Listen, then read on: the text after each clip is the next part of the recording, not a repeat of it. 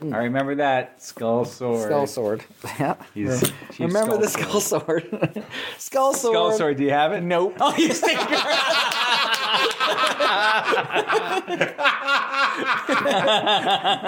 Remember that. Good job, Mike. What did we learn? I almost got bluffing. What did we learn? What did we learn?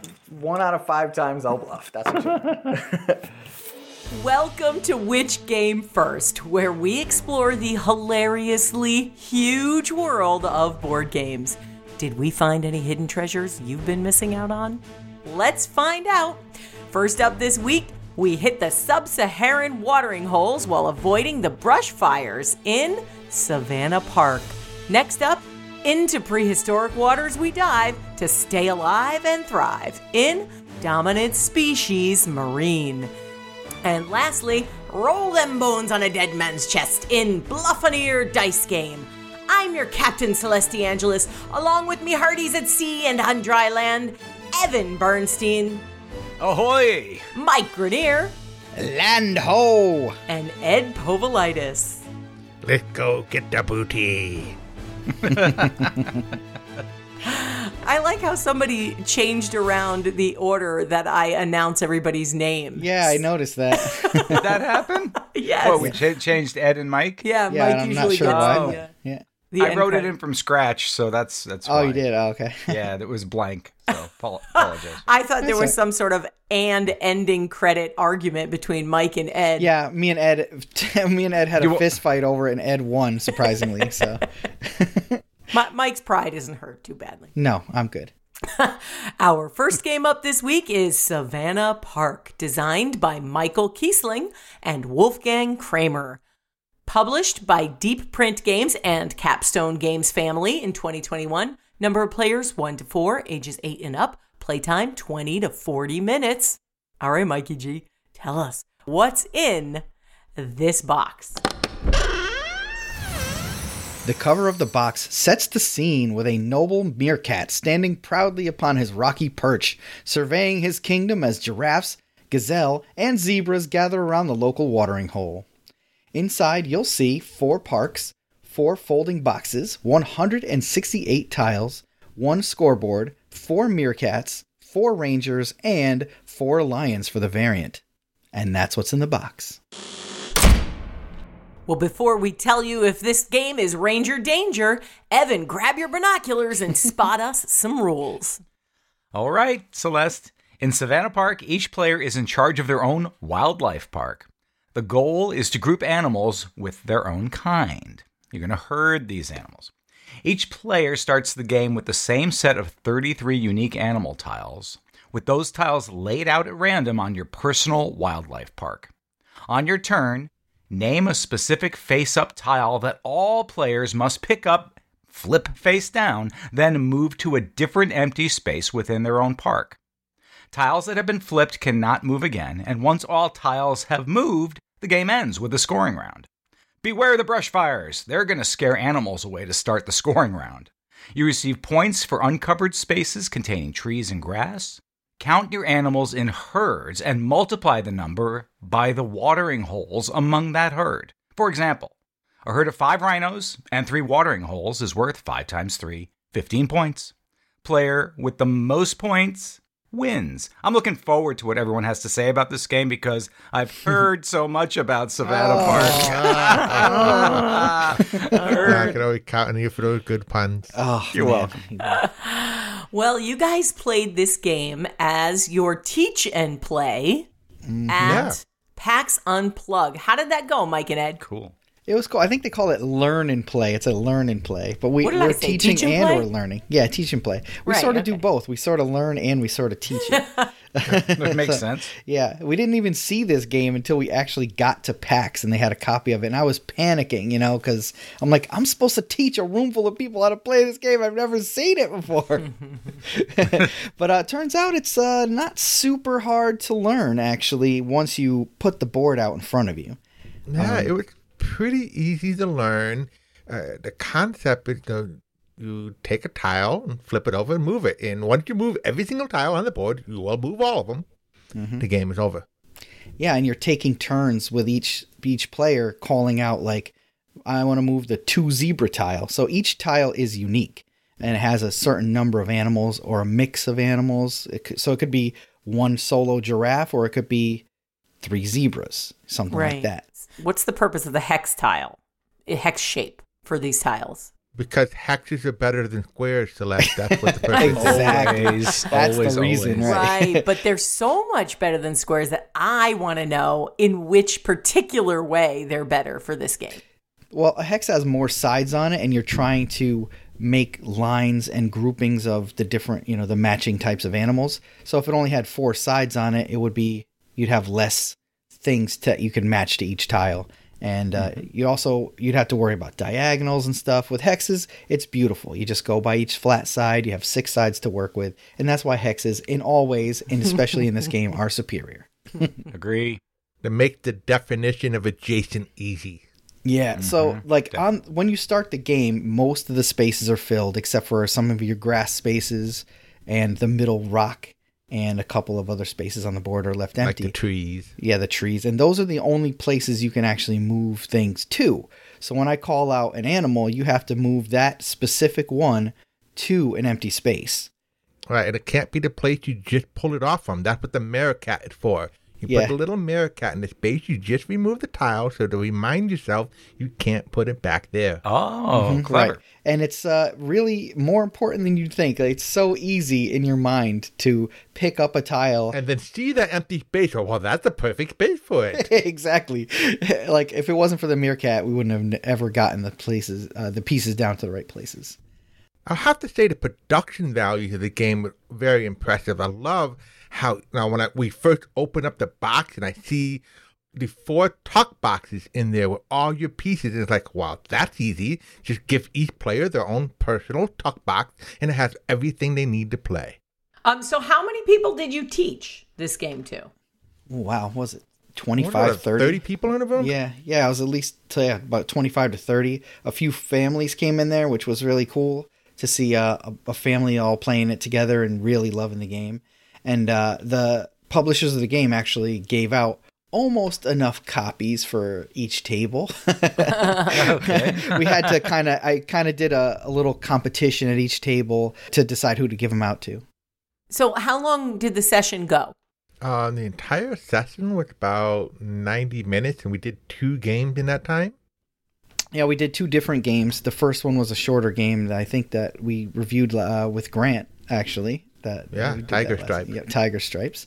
And this one. And they were done early for both. Like, some people played twice because it's a really quick game once you get rolling. So this game says it plays 20 to 40 minutes. Is that an overestimate? I think your first time around, that's about right. Maybe a little longer. And then your second time, probably shorter than that. Once you learn what to do, it kind of goes quickly. Although you do get paralyzed sometimes, but you don't have too many choices to at least choose between, so that helps. Yeah, at the end of the game, you start running out of choices really fast. But in the middle, it's like, okay, where do I go? And what am I doing? Where am I? Like, I want to keep the watering holes over here, but avoid the burning bushes if I can. And what's the deal with the burning bushes? Okay, there are spots with burning bushes on them. And there's a spot with 1, 2, or 3 burning bushes. And if you, say, have the triple animal spot next to a triple burning bush, they get removed from the board before scoring. Right. But it's not like, a triple burning bush doesn't burn a single animal. It only burns a triple animal spot. So if you place them carefully around each burning bush, you're okay. But you got to be really careful, because if you have a nice long string of, like, let's say rhinos going, and it connects all through the board, and then one spot gets taken away. You could lose your connection. Yeah, you break the connection, and you lose all those other points. And you only score for the highest grouping. So it's like, That would be frustrating. Oh, it's so bad, yeah. Yeah, and also maybe it broke away that watering hole. You're supposed to get another 2 multiplier, but no, it's not connected anymore. It's brutal. So there's one piece on the board. It has basically all of the animals on it, and it's kind of like, I call it like the wild tile, and it's hard to decide when to move that tile somewhere. I think it'd be interesting to move it you call it out and move it early and put it towards the center of the board somewhere if possible, because then it's easy to build around it. I think that's it with the strategy of this game. Is like, you don't get to decide when to move each tile. Everybody takes turns deciding which tile to be moved, in kind of bingo style, because it's kind of neat to say, all right, 2 zebras. Everybody pick up your 2 zebras and move it. Yeah. So it's kind of like one of the interesting things you can do strategically is instead of choosing what tile, like to move a tile to somewhere, you can decide when to move a tile when you want to vacate a spot. You know, like I need to get this tile out of this area so that when somebody else moves the piece I want over here, I'll have the space to put it there. I've done that. It's like, okay, I need that spot empty. Yep. Mm-hmm. It's true. It's kind of looks really simple, but there's plenty of strategy to go around in this game. And you also are relying on other people's decisions that they make. And do you find yourself saying, oh, I want just one more empty spot. If I only had one more empty hex, I'd be so much better. And also I find myself, no, I'm not ready to move them yet. No. Yeah, that one happens all the time. I am not ready to go yet. I love the look of the tuck boxes too. The pictures on the tuck boxes are adorable. They're very, they're illustrated with animals on the boxes themselves. Yeah. So what do you guys think of the score tracker being a separate board? Necessary? You don't need it until the end. So it's probably necessary to have the score tracker because you're scoring up a whole bunch of different animals and points. So it's like, okay, everybody, let's count up your elephants. Okay, now everybody, let's count up your zebras. And all right, now it's time for the giraffe. I think it's cool to have it separate because now everybody's on that same board, and at the end of the game, you see the excitement of everybody like catching up to each other on the scoreboard and the score changing I constantly. can see that. Sure. Yeah, so. Sure. Okay, explorers, it's time to dig up or bury Savannah Park. Ed? This park is attractive, cute, and fun to play. The bingo-style turns keep everybody active each turn. So I'll dig this up for my next trip to the savannah. Mike? This game will definitely play differently every time, which is a plus. I really love replayability. It isn't one of my go-tos, I would say, but it's an interesting enough challenge/puzzle that I think I would dig it up. Why is that meerkat standing up? Let us know. We are at Which Game First on Facebook, Twitter, and the Instagram. Breaking announcement, everybody. Beep, beep, beep, beep, beep, beep, beep, beep, beep. Beep, beep, beep, beep. Evan, this just in. Tell us all about it. Thank you, Celeste. Yes, there is a breaking announcement starting now this year, 2022. Which Game First is taking over your Thursdays. Yes, clear every Thursday on your calendar for the rest of the year and beyond, because you're going to be with us. Patrons, you know all about our exclusive podcast that we produce just for you called Bonus Points. Well, we've kicked it up a notch in 2022, and now we are recording our Bonus Points podcast live bi-weekly on Thursdays, 6:15 p.m. Eastern U.S. time. That's when we take the stage on our Discord server. And you, our patrons whom we adore with all our hearts and our clubs and our diamonds and our spades too, you will be able to hear us live as we record the show. You'll hear everything that each of us here at Which Game First also hears. The pre-production check, the exciting NASA-like countdown to recording, the audio track synchronization. All the mistakes, every gaffe, Yes. every right. retake, possibly every accidental swear. No, Oh, the colorful language, like words like green and red and cyan. Oh my gosh, so colorful. The most colorful language ever spoken by game explorers. So once again, alternating Thursday nights, 6:15 p.m. Eastern U.S. time zone. And of course, it's only $3 a month to unlock this podcasting super experience by becoming a patron. So please go to our website and click Become a Patron today. We so very, very much appreciate it. And we also appreciate all of our listeners, our entire audience, both patrons Every and single non-patrons. one of you. Absolutely. Any and all ears that we can have listening to us enjoy the games as much as you enjoy gaming, that is our goal at Which Game First. Thanks for listening, everyone. Our next game up this week is Dominant Species Marine, designed by Chad Jensen, published by GMT Games in 2021. Number of players 2 to 4, ages 14 and up. Playtime 1 to 3 hours. Oh, God. Mike, tell us what is in this box. This box cover discloses dangerous denizens of the deep, darting, diving, and displaying deadly dentures to defend their domicile and display dominance.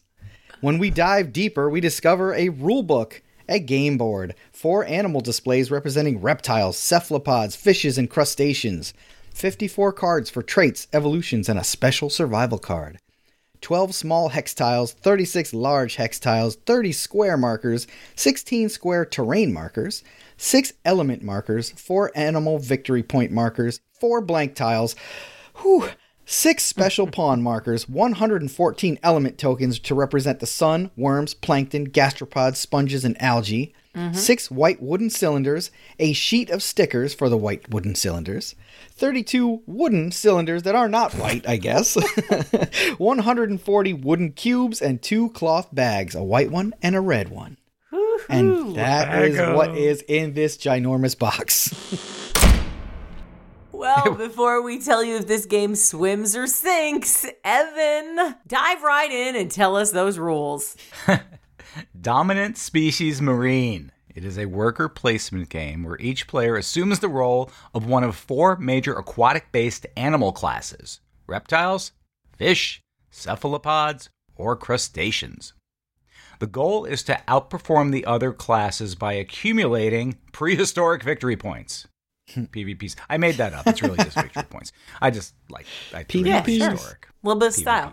Now, being that this is a GMT game, I think you'd die of starvation before I could get through all the rules of the game. So I'm going to give you the broadest of broad strokes. You have to attempt to thrive in as many different habitats as possible in order to claim powerful effects. The habitat in this game is the prehistoric ocean from over 60 million years in Earth's past. Large hexagonal tiles are used throughout the game to create an ever-expanding interpretation of the ocean. The action pawns drive the game. Each pawn allows a player to perform the various actions that can be taken, such as speciation, environmental change, migration, or evolution. That's just 4 of an abundance of things you can do. When placed on the action display, a pawn will immediately trigger that particular action for its owning player. All the while, you'll need to propagate your individual species in order to earn victory points for your animal. You will be aided in these endeavors via speciation, migration, and adaptation actions, among many others. When the game ends, players will conduct a final scoring of each tile and score their controlled special pawns, after which the player controlling the animal with the highest victory point total wins the game and becomes the dominant marine species. Dominant species. Okay, so I know we're in trouble when the back of the game box has 6 paragraphs of text. Yeah. Yeah. That's standard for a GMT game. But Yeah. Yeah, I was wondering that when it says on the box 1 to 3 hours, are they talking about setup time or playing time? There's a ton of components in this. How many rule books were in the box? 1. This is a relatively light GMT game, so there's only Yes. one rule book. It's It light for actually GMT, yeah. How many pages was the rule book? It had some density to it. It was pretty thick. Yeah. Probably about 24 Have it pages. handy. I think it was about 20 pages. Yeah, around there. Okay. All right. 20 pages of rules. I will say this. The cards look lovely. GMT has really stepped up their game as far as art goes for their games in the last, I'd say, 5 years or so. Totally. Yeah. Sure. So they used to be just like, you're here for the rules. Shut up about the art. Oh, they love little chits that are Right. square they could barely pick up and like with 0 art on them at all, just numbers and letters. Numbers and letters, right. Designation this- H214. So these are actually quite nice art, colorful pictures of marine life and so forth. Some helpful. Looks like the iconography is pretty cleanly done. What did you guys think of the iconography? Is it easy to follow? I think for the most part, because it's not only is it a clear icon that's different from others, but each of them also has a color. Yeah, I think it uses iconography and color fairly well to differentiate the different players and the pieces.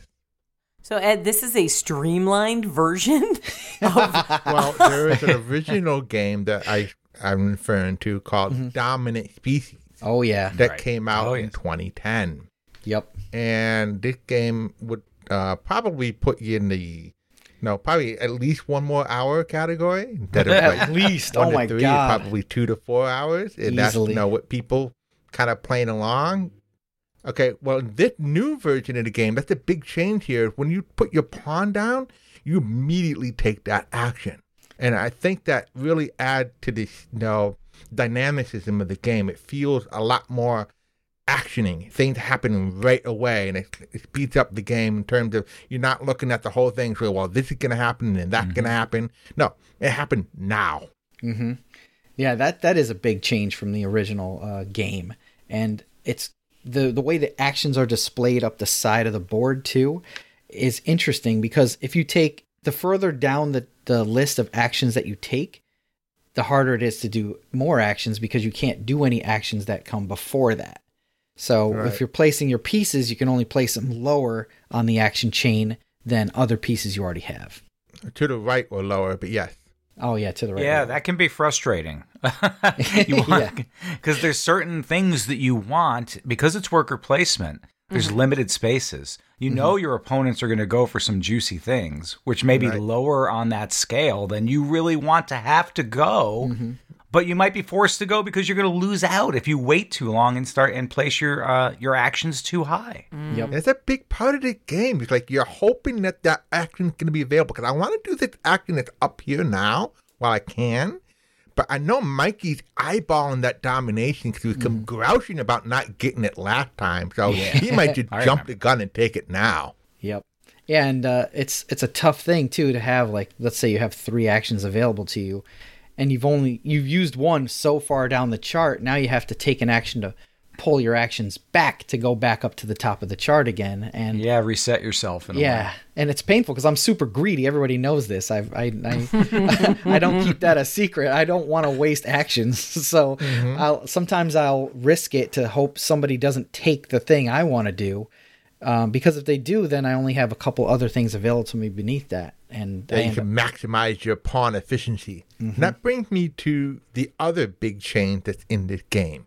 It's that now having domination earns you more action pawns, which means more actions you can do before having to take them all back. More now, everybody workers. knows in a worker placement game, having more workers is awesome. And those actions are not just regular actions, they're special actions. They can occupy spots on the board that are not otherwise available unless you have a domination of a certain thing. That's right. It unlocks additional actions that you were otherwise prohibited from taking with your normal workers. That's why those white cylinders with the stickers on them are so important. I wanted every single one. Yeah, and you were working hard at it, Evan. You had the species. I think you had like 3 or 4 of them by the end of the game. Yeah, I did, which is actually pretty good. Yeah, you had a species that was very diverse in the types of foods that it could eat, and that is kind of the heart of how you get domination, is having control over that certain food type. That's right. And hey, if I'm at 1 and the 2 of you are at 0, I dominate. I don't have to be, 10 versus 0. All I need is just to be at least 1 ahead of you. One more than the other. Yeah, that's right. So just staying enough ahead, not throwing all of my resources necessarily into that one trait. I was able to grab several of those white markers, those workers, and I got a lot of extra actions out of that. Oh. Is that going to burn up all his Yeah, is that going to kill me? creatures? Not now. Wait, tell me what it's going to do, please. Oh, no, you're fine for now. And then 1 turn didn't from you now. know? Oh, you didn't move off? I said... Well, first of all, 12. Yeah. First of all, the obvious thing is it turns into an event, no longer land. So instead of going 8 victory points, it goes 1 victory point.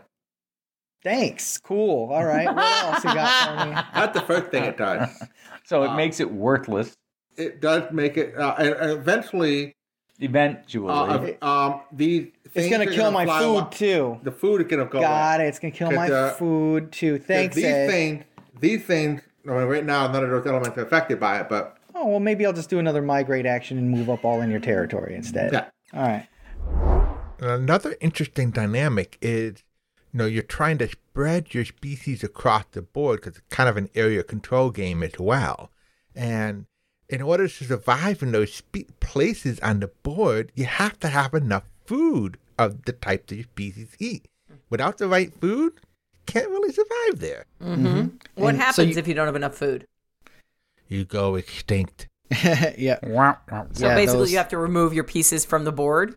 Right, Yeah. exactly. Okay. Mm-hmm. Yep. So you do spend an action to, propagate your species to actually give birth to a new line of them. And depending on how many of them you have there, you get more. There's an element of chance in it, though, too, because you can spread your species there without food. No problem. But if Don't draw the if card. an event shows up on display, the certain cards have survival event where you have to check to see if they have food. And if that comes up and you don't have food, bye-bye cubes. Oh, Yep. by the way, when you say bye-bye cube, it goes back in the box, not in your bag. That's right. You don't get it back. So it's Gone. not a definite guarantee that you're going to have to produce food. So it is kind of a gamble. Not Yes. like There an is a little end of element turn. of risk. Yeah. So it's not like a guaranteed end of turn thing.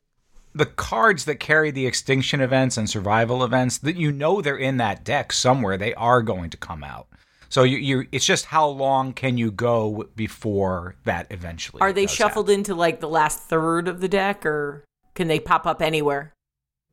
The survival events occur, throughout the whole deck, but the one that ends the game is near the bottom. Yeah, the other ones are just monkey wrenches, kind of. So, like, at some points in the game, you're choosing, a card that's up on the display of, 4 or 5 cards to activate depending on what you've done. So you'll say, I want this event to happen. There's a ton of interplay here between the different sort of segments of the game, and it all ties in, obviously. I had to wonder, while we were playing this game, how much playtesting went into this game because of so many interconnecting rules and events and other things. It had to be massive. I hurt my brain thinking about it. It had to balance. be. It likely did, especially since this is an evolution of the previous dominant species. Right, they had a good foothold to start at. Yeah, and GMT is no slouch when it comes to knowing how to handle a lot of rules. So Yeah, those are they numbers come with a people, too. lot of experience. Yeah, they love their numbers and balancing too. So, and also another factor that helps a game to balance in general is that it's competitive and you all start kind of on the same foothold. So people kind of check and balance each other with the things that they do. Okay, explorers, it's time to dig up or bury Dominant Species Marine. Mike? I'm a big fan of the original Dominant Species, and this version is very streamlined in comparison, believe it or not. I like that the actions are happening right when they happen instead of having the robo-rally moment where you're trying to plan far ahead. So, for those reasons, I definitely will dig this game up. Ed? Like Mike, I really enjoy the original Dominant Species, but this is so much more dynamic and engaging while still having so many choices and depth to that strategy. So I'll dig this up and dominate the seas. Whoa. Evan?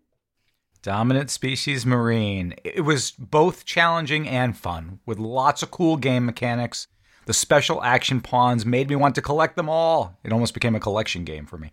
I liked the theme. I liked the look, the feel. The pace was a bit long, but not insufferably long.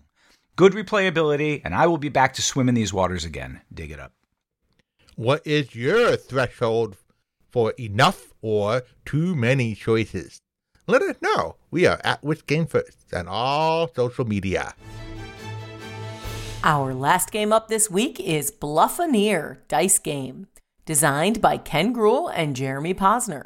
Published by Big G Creative in 2021. Number of players 3 to 6, ages 10 and up. Playtime 15 minutes.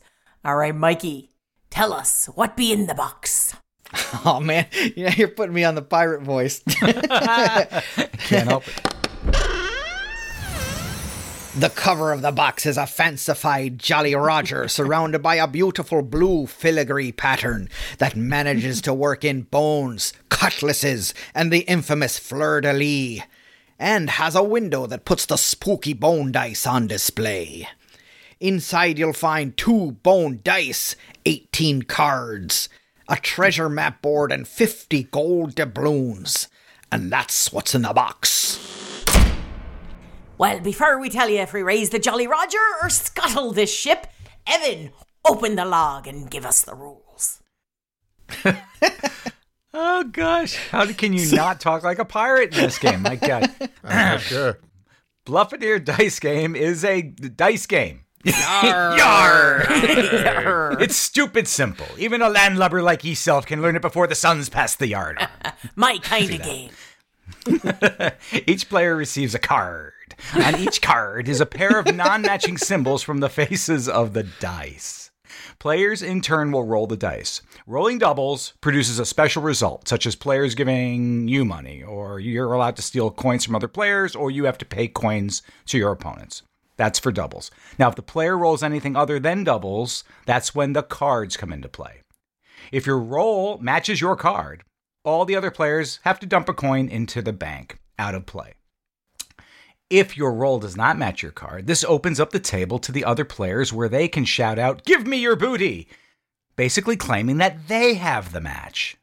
But you as the roller, if you believe them, you have to pay them a coin. If you think they're lying, you shout back, "Bluffanier!" Hence the name of the game. And you make them reveal their card, call their bluff. If they were telling the truth, then the roller has to now pay them 2 coins instead of 1. But if the roller catches that player in the bluff, then the bluffer has to pay the roller 1 coin. The bluffer then draws a new card, and at that point, the next player takes their turn rolling the bones. The game comes to an end when one player has all the booty. So grab your cutlass and weigh anchor for Dead Man's Bluff. Avast.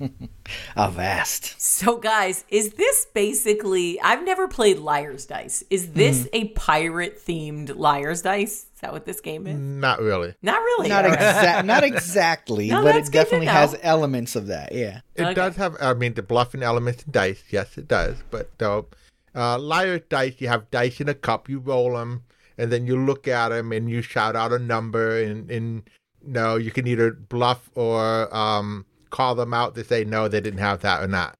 This is not that. No, it's not. I thought the dice were pretty cool in this thing. That was a cool the best way. component of the game. So, Evan, Yeah. you bought this game at like a... Yeah, I saw it at just like a Target, department like, store? just- Oh. Target for $10. And I'm like, yeah, I'm all over that. Cool looking dice. Gimme. It is a nice looking box. It is. So the dice are shaped like bones, and it's pretty cool the way they roll, right? You can obviously tell because one end it lands on its side, so you know that's not correct. It's the one that lands Right. flat that you read, right? That's yeah, right. we're always looking for a way to do 4-sided dice better, and instead of those pointy little caltrops that you can't pick up, this was a clever way to do that. But cardboard coins... Wah, wah. Yeah, they kind of unfortunately, I'm sure for budgeting reasons, no doubt, totally missed a great opportunity there. If we had that jingle of the metal coins, ooh, that would have made the game. Yeah, this is the perfect game for accessorizing with your own metal coins. Yeah. They sell tons of different ones out there that would be really good for this game. You guys played this game where? At Evans? Yep. Yes, did. in All right. person. Go ahead, Evan. What did you think? The game's base. Okay, it was easy to learn. It's easy to understand the rules. So the threshold. This is a low entry game. Anybody can play this game. It sort of, I think, pigeonholes you in a way because of the ratio at which the bluff pays off. In other words, I roll. I don't make it. It's not a doubles, and it's not what my card is. The other player who shouts out that give me your booty is wants you to call their bluff because they want those 2 coins that they get paid off instead of the 1. But if they get caught in the bluff, they only have to pay back 1 coin. So it's really obviously to me that it encourages the bluffing aspect of this game. I mean, almost with every Are die roll. you bluffing? Give me your beauty. Call me out if you dare.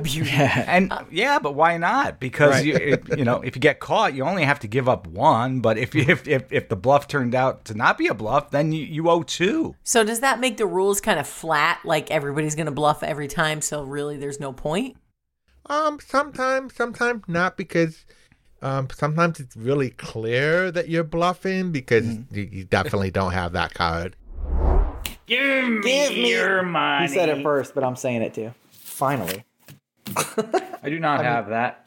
I do. I have it. Look at the triple psychology I'm using. Bluffineer! Yeah, you bluffing the bear. 1 coin, please. Yeah, here. 2 jollies. Give me the money. Give me the money. Wow, I'm back in this. Whoever doesn't call my bluff has to give me a buck. Fuck. Bluffineer. The same rolls will come up a lot of times since it's only either pairs, which you don't even think about, or non-pairs, which is a limited number of rolls, and people can start to figure out what card you're actually holding on to after a while by what you didn't call out. Sometimes it's beneficial to be called out because, well, yes, you have to pay the coin, but you get to get a new card. That's true. You finally get to replace it. Yeah, that definitely. I'd be doing that all day long. Mm-hmm. And I'd love to call out that I have the right thing, but you hold on to that same one card for such a long time sometimes if the dice don't roll your pair. That I wish I could see more cards or have some way to switch that card out every once in a while. Because once I started asking people to give me the booty and they started paying me, and if I were to call something different all of a sudden, it's like, all right, yeah, you've been doing the other one so long, it's probably not what you got. You can only bluff so long with the same card. Yeah. Right. And this game goes on for so long, it could go on forever. But and it we says were only 15 playing with minutes. 3 people. Yeah, no. Unfortunately, that doesn't hold true. Not at all. Because the money keeps changing hands so often and nobody gets eliminated. I was down to 1 coin at one point. Yeah, you were close to being eliminated, but you bounced right back. And I thought that was going to end the game. I think only when one person getting out could end the game. But would it go longer or shorter with 6 players? Longer. And it depends. If the rule is one person get eliminated ends the game, then it would be shorter. But unfortunately, it says all the booty is in one person's pile. That means all 6 people have to get, or 5 of the 6 people have to get eliminated. And even with 3 people, we couldn't eliminate anybody. So I think it would be crazy long with 6. Yeah, but with the money less spread out and more people bluffing along the way, you might eliminate some people faster with 6. But which would mean they'd have to sit around for a little while waiting for the game to end. Yeah, that's kind of unfortunate. Yeah, player elimination. So how long did you do the pirate voice while you were playing the game? I think we kept it up pretty well. It came was and went. so fun to say, give me your booty. I wanted to say it even when I didn't have it. All right, Mikey, cue the pullout. Give me your booty. Oh, man. Okay, intrepid explorers, tell us, are we digging up or burying Bluffineer? Mike. I've played plenty of games like this, and even with the same theme. The dice are interesting, but overall this got old very quick for me, so I'd have to bury it. Ed, what say ye? I did enjoy the rolling of weird dice and bluffing your friends, but it starts to overstay its welcome if the game drags on without a winner. It works as a light filler game, but I usually look for a little more depth to my game, so I'll bury it to hide it from you bluffineers. Well, blow me down. Evan, what say ye? Bluffineer dice game, very easy to learn and play. I think it's weak on theme. The playtime of 15 minutes is an exaggeration at best. The game just seems to keep rubber banding between the players. It's too bad. I like the bluffing mechanic. I think it works well. But when you boil it down, it's like playing dreidel. So to Davy Jones' locker it goes. Bury it. Evan, you sounded like you went from pirate to Hagrid to just Evan. Yeah, I did. Yeah, I eased out of it and then brought it back at the very end. Well, do you love your bluffing game, or are you bluffing us now? Let us know. We are at Which Game First on all social media. All right, me hearties, that brings us to the end of our show. We look forward to hearing about all the game exploring you're doing. If you would like more perks and content from us, you can go to our website and become a supporter today. And for just $3 a month, you will get access to many episodes of our exclusive podcast for patrons only called Bonus points. Give us a shout out on social media, a like, a review, a comment. We'd love to hear from you, or we'd love for you to review us. Happy gaming, explorers. What be that on the horizon? Reptile or cephalopod? When the Meerkats start running, I don't look behind. I keep running with them. I don't want to be a crustacean again.